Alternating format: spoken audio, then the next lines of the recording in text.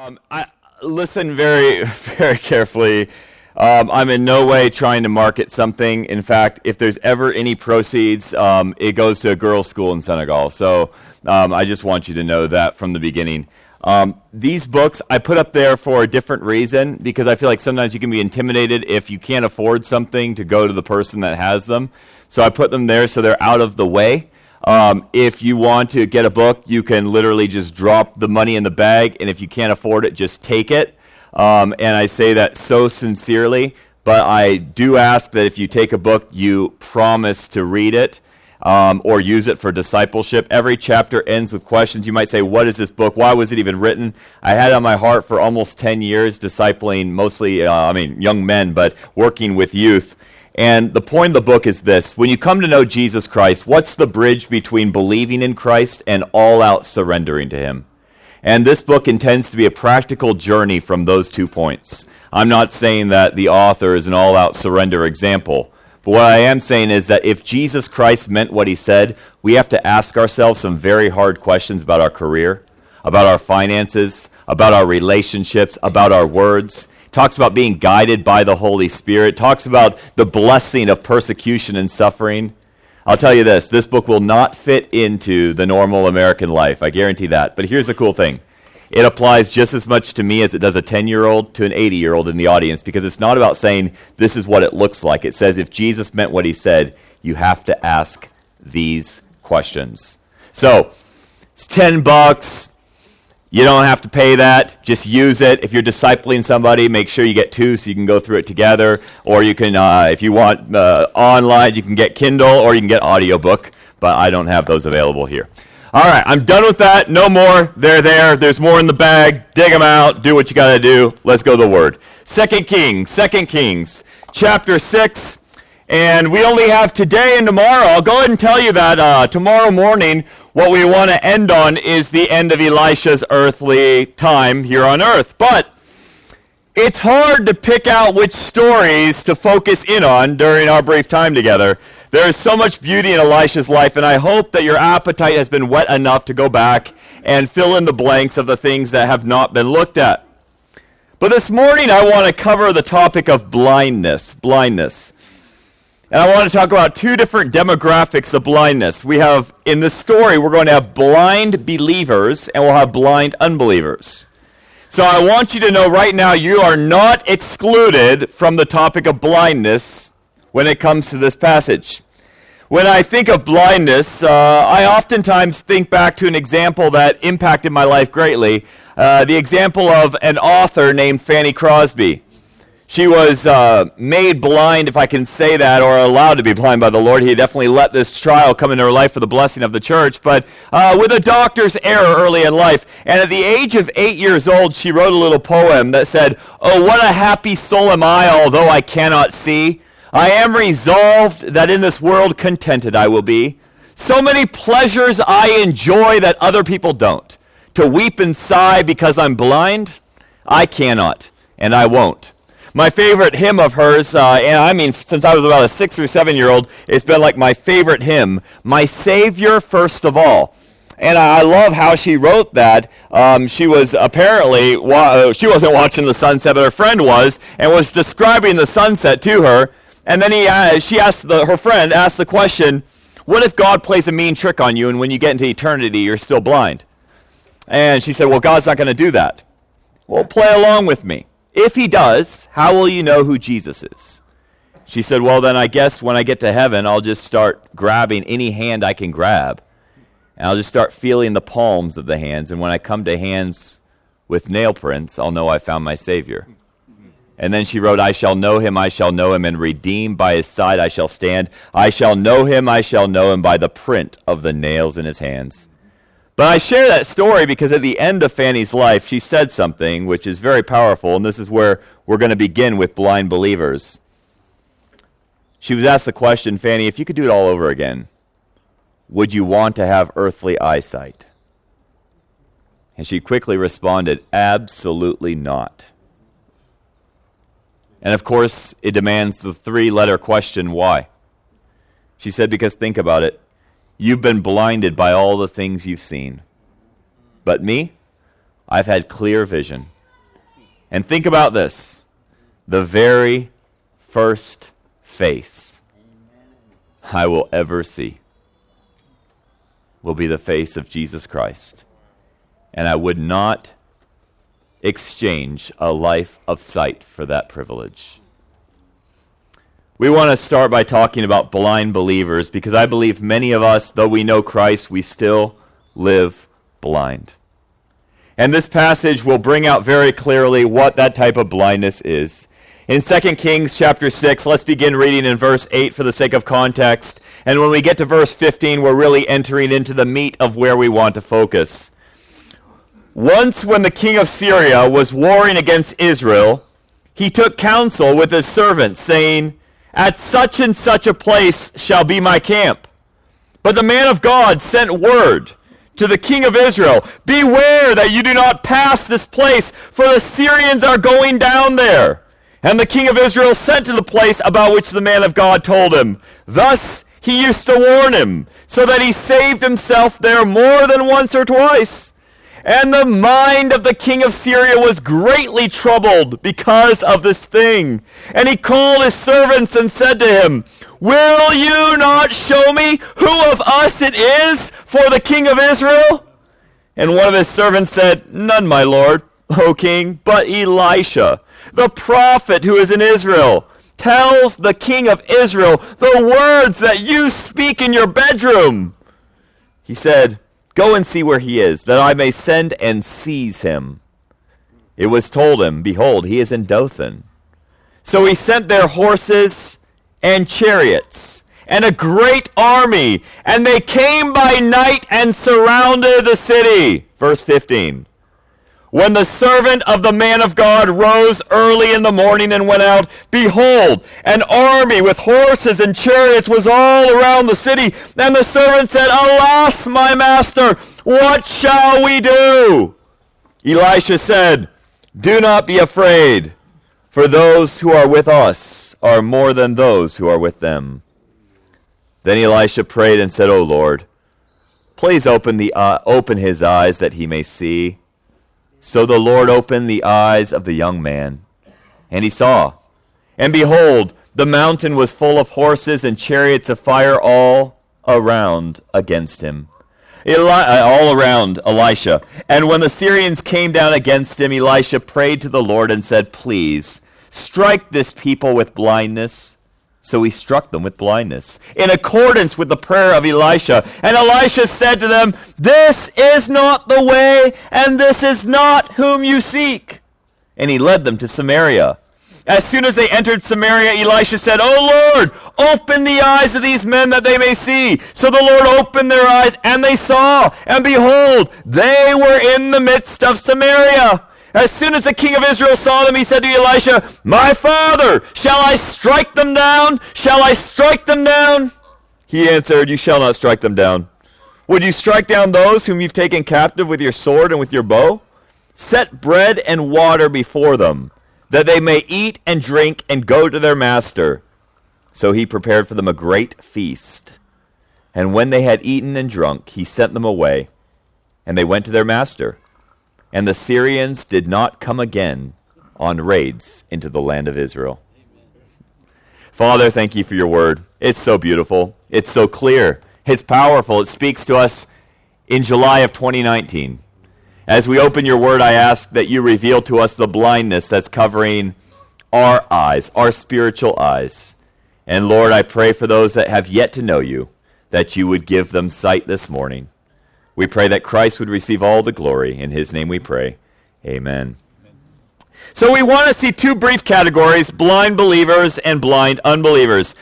Three aspects just to quickly look at in the lives of blind believers. Now let's have a little bit of preface to what's going on here as we look at these three aspects. We've got this king, this Moabite king, who wants to attack Israel, but every time he comes up with a plan, well, Elisha warns the king of Israel, which is actually beautiful in and of itself, just based off the relationships there, that Elisha is showing mercy to actually give this information to a king that is not necessarily living in the most godly way. Now, with that being said, it gets annoying to this king, I said Moabite, king of Syria. Now, think about what is happening in the mind of the king of Syria. He thinks that he's got some spies mixed in with his troops, and so he's very disturbed. And so he's trying to find out who it is. And to me, all of this is kind of counterintuitive, what actually happens here, because they say, well, Elisha. And Elisha knows even what's going on in your bedroom. Like, even there, he knows what you're saying. And I kind of know what that's like. I've lived in certain countries around the world where my house is bugged. And I know that what's said in my bedroom is being listened to by government authorities. So if I ever want to have a conversation, I'm the kind of guy that talks to them. I'm like, might as well share the gospel right now. Oh, Lord, thank you that Jesus Christ came to this world to die for... it's actually kind of fun when you know they're listening in, right? But anyway, moving on. He doesn't believe it, even though they say it's Elisha. But he believes it enough to say, let's go get Elisha. But as though Elisha doesn't even know they're going to come get him. I mean, it's just like, what? You believe it, but you don't believe it. And that's the way our world works. We don't even make sense anymore, do we? Just look at the way our society talks. We have no idea. And I say this with all respect in the world. You know how it says about the Ninevites, they don't know their right hand from their left? United States doesn't know male from a female. And I say that with all respect in the world. We live in a world that is absolutely blind. And this is true of the king in this case. Well, it says he's in Dothan. This is very interesting. There was another prophet in the Old Testament scriptures that also was surrounded by enemies in Dothan. And interestingly, he was captured. But he was captured for the purpose of God's glory. We're going to see Elisha is not captured also for the purpose of God's glory. See, God can work two different ways in a situation. He might heal you from cancer, and he might let me be ushered into the presence of Jesus Christ through cancer. And in both cases, it's okay. It's for his glory, but the question is, are we seeing the real picture going on? The other example is the man Joseph, where he says, you meant it for evil, but God meant it for good. And his enemies were the Ishmaelites that surrounded him back in Dothan, Genesis 37. And so now, with that kind of preface, let's enter into the battle itself, verse 15. When the servant of the man of God rose early in the morning and went out, behold, an army with horses and chariots was all around the city. And the servant said, alas, my master, what shall we do? The first thing about blind believers is they are alarmed by the unforeseen reality. Alarmed by the unforeseen reality. In other words, the things that come in our life suddenly, the things that we did not expect. Let me ask you, right now in your life, is there something that you did not expect, but it's there? Maybe it's a good thing, but most likely there's something that's been unforeseen that you did not expect to have happen. And it's your reality now. Well, one thing about blind believers here is this is the starting point. We get alarmed by it. In other words, it wakes us up. But here's the thing. Do we see the danger or do we see God's deliverance? It's an important thing for us to meditate on and to consider. There's a Southern Gospel song. Remember, I said next to Kenny G, I also like Southern Gospel. There's a Southern Gospel song that says, if I never had a problem, I'd never know that he could solve it. I'd never know what faith in God could do. Through it all, I've learned to trust in Jesus. I've learned to trust in God. Well, it's so easy for us to see a danger rather than realizing that it's the stage of God's deliverance. I mean, let's use a little bit of logic here, and I say that with respect. I'm not saying that in a insulting kind of way. You can never be delivered if you don't have a situation of desperation. You don't say in your easy day-to-day life when nothing's going wrong, man, I was really delivered today. That never happens. Deliverance happens when the enemy surrounds your life and God pulls you out. This is actually the reality in so many areas of our life. I know last year I mentioned something similar because I try to mention this everywhere I go. I think it brings the hope that we need. I have a prayer I pray The prayer I pray is Philippians 3:10, and I think you probably pray it too. You say, Lord, I want to know you more.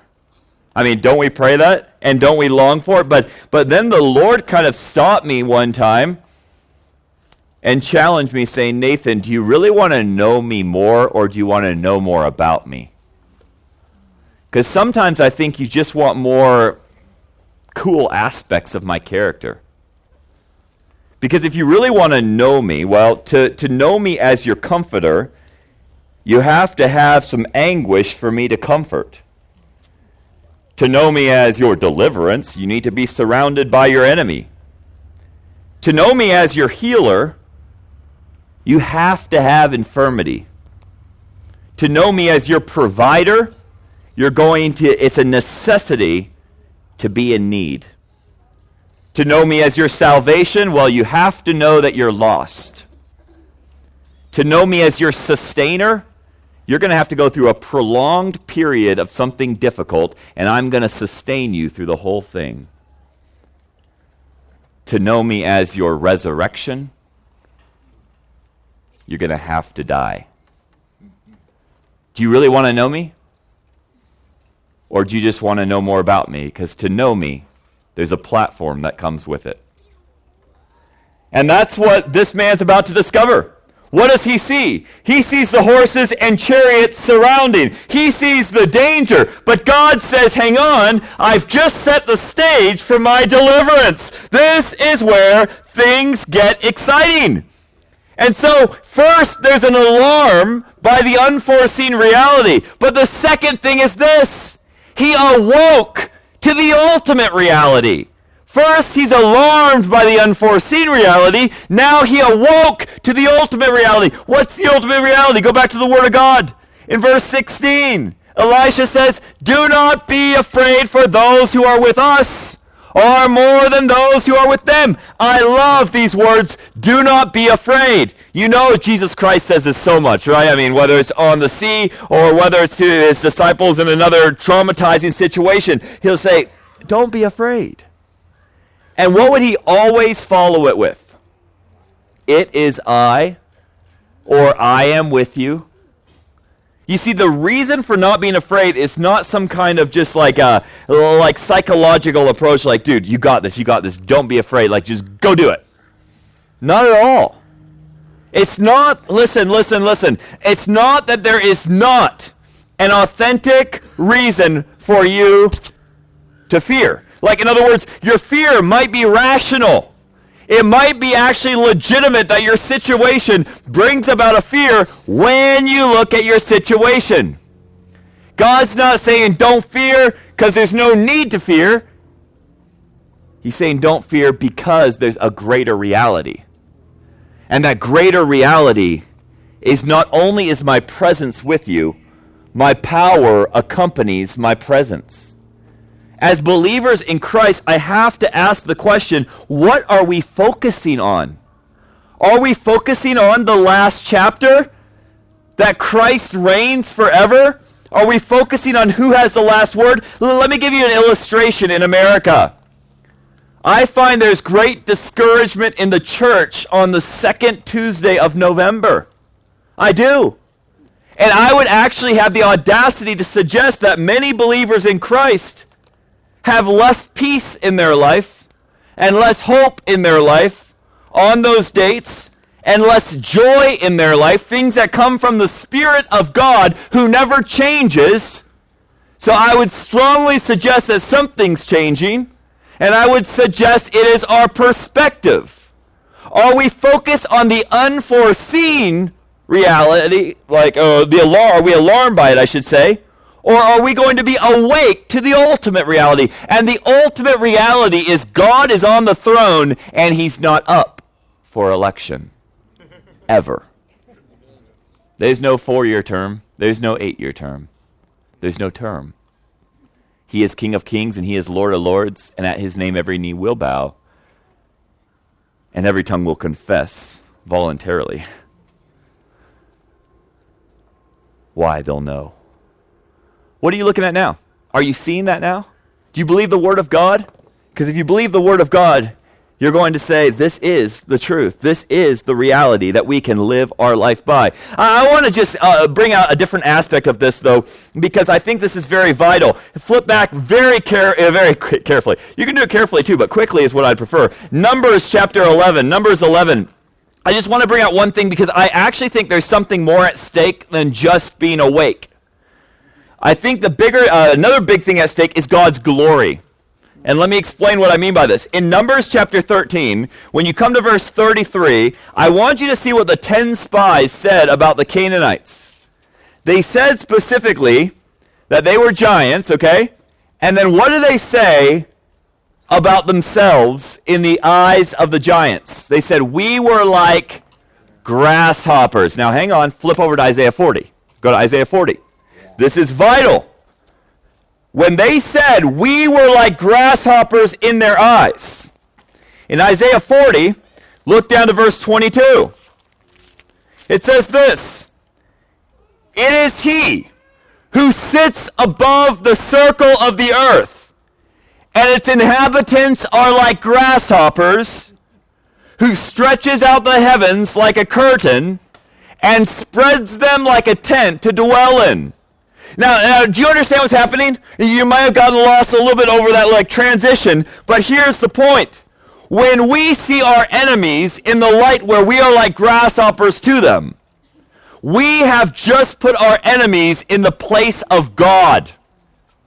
We have given them a position and authority that only God deserves. No threat of earth deserves our fear in the light of his presence. And this is the lesson that Elisha is teaching. Now, please appreciate what Elisha doesn't do. When Elisha prays, look what he prays. He says, "O Lord, please open his eyes that he may see." What does he not pray? This is great. He does not pray, "Oh Lord, save us from our enemy." He doesn't pray, "Oh Lord, send our enemy away." "Oh Lord, open the eyes of my servant." What's the point? We don't need our situations gone. I just want to say to all of us, we don't need our situations gone. I know some of you want your situations gone. You don't need your situations gone. That's not your problem. Your problem is not your situation. Your problem is your sight. We live in a very broken world. We live in a world where what we actually want is God to bring more pieces of heaven to our life. That's what we want. But what he's actually doing is preparing our heart for his heaven, preparing us to be with him forever. He's conforming us into his image. And he does that very lovingly through brokenness. I just want to challenge you all, maybe change your prayer a bit. Instead of trying to pray away the situations, maybe pray for his sight in the situations. This servant was awoken to the ultimate reality. And then look what happens. The third thing here is Elisha goes on and he addresses the urgent reality. He addresses the urgent reality. And look how urgent this is. He said, after saying, "Don't be afraid," it says in verse 18, when the Syrians came down against him. In other words, it didn't happen before the march. They're all surrounding the city. I mean, in my opinion, it's like, God, can't you just eliminate the drama a little bit? Like save us when they're just standing there outside the city. But that's not what happens. Verse 18 is like, charge! Okay, the clock has started. And then what? Elisha prays. And he says, blind our enemies. Now, it's fascinating what happens. Because when we read the scriptures, maybe what you picture all of a sudden is you picture this oh, I can't see, I can't see. That's not the word used for the blindness, and it's not the word used when talking about opening their eyes.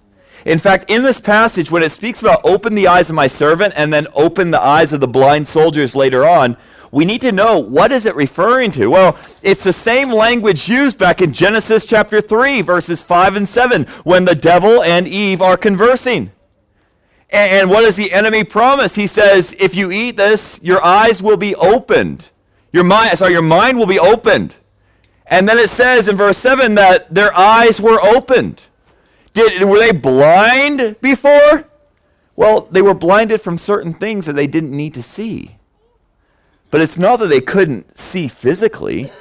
This is not actually, I believe, a physical blindness at all in this passage. I certainly don't think Elisha's servant was physically blind. He saw the horses, right? He saw the chariots. We know he wasn't.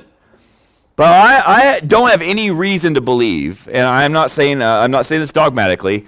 In reading that passage, I don't have any reason to believe the soldiers were physically blind.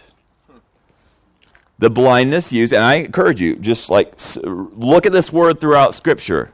In most cases, it's more of a disillusionment. It's a confusion. And I'll come back to that in just a minute with an example that some of you will find helpful and some of you will totally throw out and say that didn't help a bit. So here's the thing. He addresses the urgent reality. He addresses what's right at the moment. I think oftentimes, you know how we want to live our lives? We want, just like Warren was talking about yesterday, he's talking about insurance policies, right? And I think you were the one talking. You were talking about the insurance, yeah, insurance, and how we have insurance policies for everything. And what we would really love to do is we would love to inoculate our life from problems. We would like God to kind of give us this buffer zone. But instead, what we see here is the urgent reality being addressed. And you know, I've been thinking about this. Why do you think the Lord does it like that? In His Word, He says in Psalm 119, 105, your Word is a lamp to my feet and a light to my path. Think about this. It's not a floodlight, is it? It's a lamp to my feet. Enough to show me the next step. Why do you think it's about addressing the urgent reality? I want to suggest to you, it's because if God showed us much in advance, we wouldn't be looking to Him, we'd be looking to our way. But what the Lord wants is that daily reliance on manna. And we start to complain about it because we want to have some control. But the greatest life is a life which recognizes I can't take one step without you. And so, the urgent reality is addressed. Let me ask you, are you blind? And when I say, are you blind, you're like, well, it's hard to tell if I'm blind because it seems to be a spiritual blindness. I want to ask you, are you focused on your situations? Are you overwhelmed by your situations? If you are, you're blind. And I say that in love. This is not condemnation, it's conviction. Look at the bigger picture. What's the bigger picture? I encourage you, write down what you see. And then ask God to show you the armies around what you see. And you'll be encouraged because He loves you more than you love yourself. There is a big picture. But that's not all. Let's keep moving forward here. Let's take a glance at blind unbelievers while we still have a little bit of time. I've got 10 minutes left. 2 things about these blind unbelievers. Number 1, there is a misunderstanding. And number 2, there is mercy for them. First, there is a misunderstanding. Now look at what this misunderstanding clearly is. Who are they trying to go after? They're trying to go after Elisha. Well, let me just tell you straight out, Elisha is not truly their enemy. And in fact, when I say there's a misunderstanding, I love this. Look what happened. It's almost humorous. It is actually. It's not almost. It is humorous. In verse 20, Elisha said, Lord, after 19 actually, you go 19. Elisha said to these soldiers, this is not the way, and this is not the city. Follow me, and I will bring you to the man whom you seek. All right, now there is another evidence as to why they're not physically blind. He's not just pushing them. He says, follow me. That's hard. It's hard to follow. It's really hard to follow if you're just not seeing a thing. But also, there's actually, and I apologize if you don't appreciate this illustration. I really do, sincerely. But for those of you that like it, it'll really embed in your minds. In episode 4 of Star Wars, there's a scene with Obi-Wan Kenobi, and he goes, these are not the droids you're looking for. And they're like, these are not the droids we're looking for. I really do believe, actually, it's extremely similar in nature, because look what he says here. He says, this is not the way, and this is not the city. You're in the wrong place. Follow me, and I will bring you to the man whom you seek. Who is guiding them? Elisha, the very guy they came to seize. And he's like, I'm not the guy. You know how many miles they walk together? 12 miles. If you've ever done Half Dome, like you go a little more than that. That's a long hike.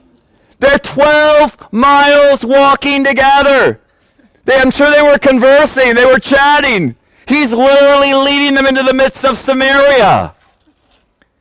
There's a misunderstanding. And let me say, this is the misunderstanding oftentimes with unbelievers. We forget who our real enemy is. That misunderstanding is so real, my friends. First of all, as believers, we don't wrestle against flesh and blood, do we? Our enemy is not souls in the world. They've been blinded by the enemy.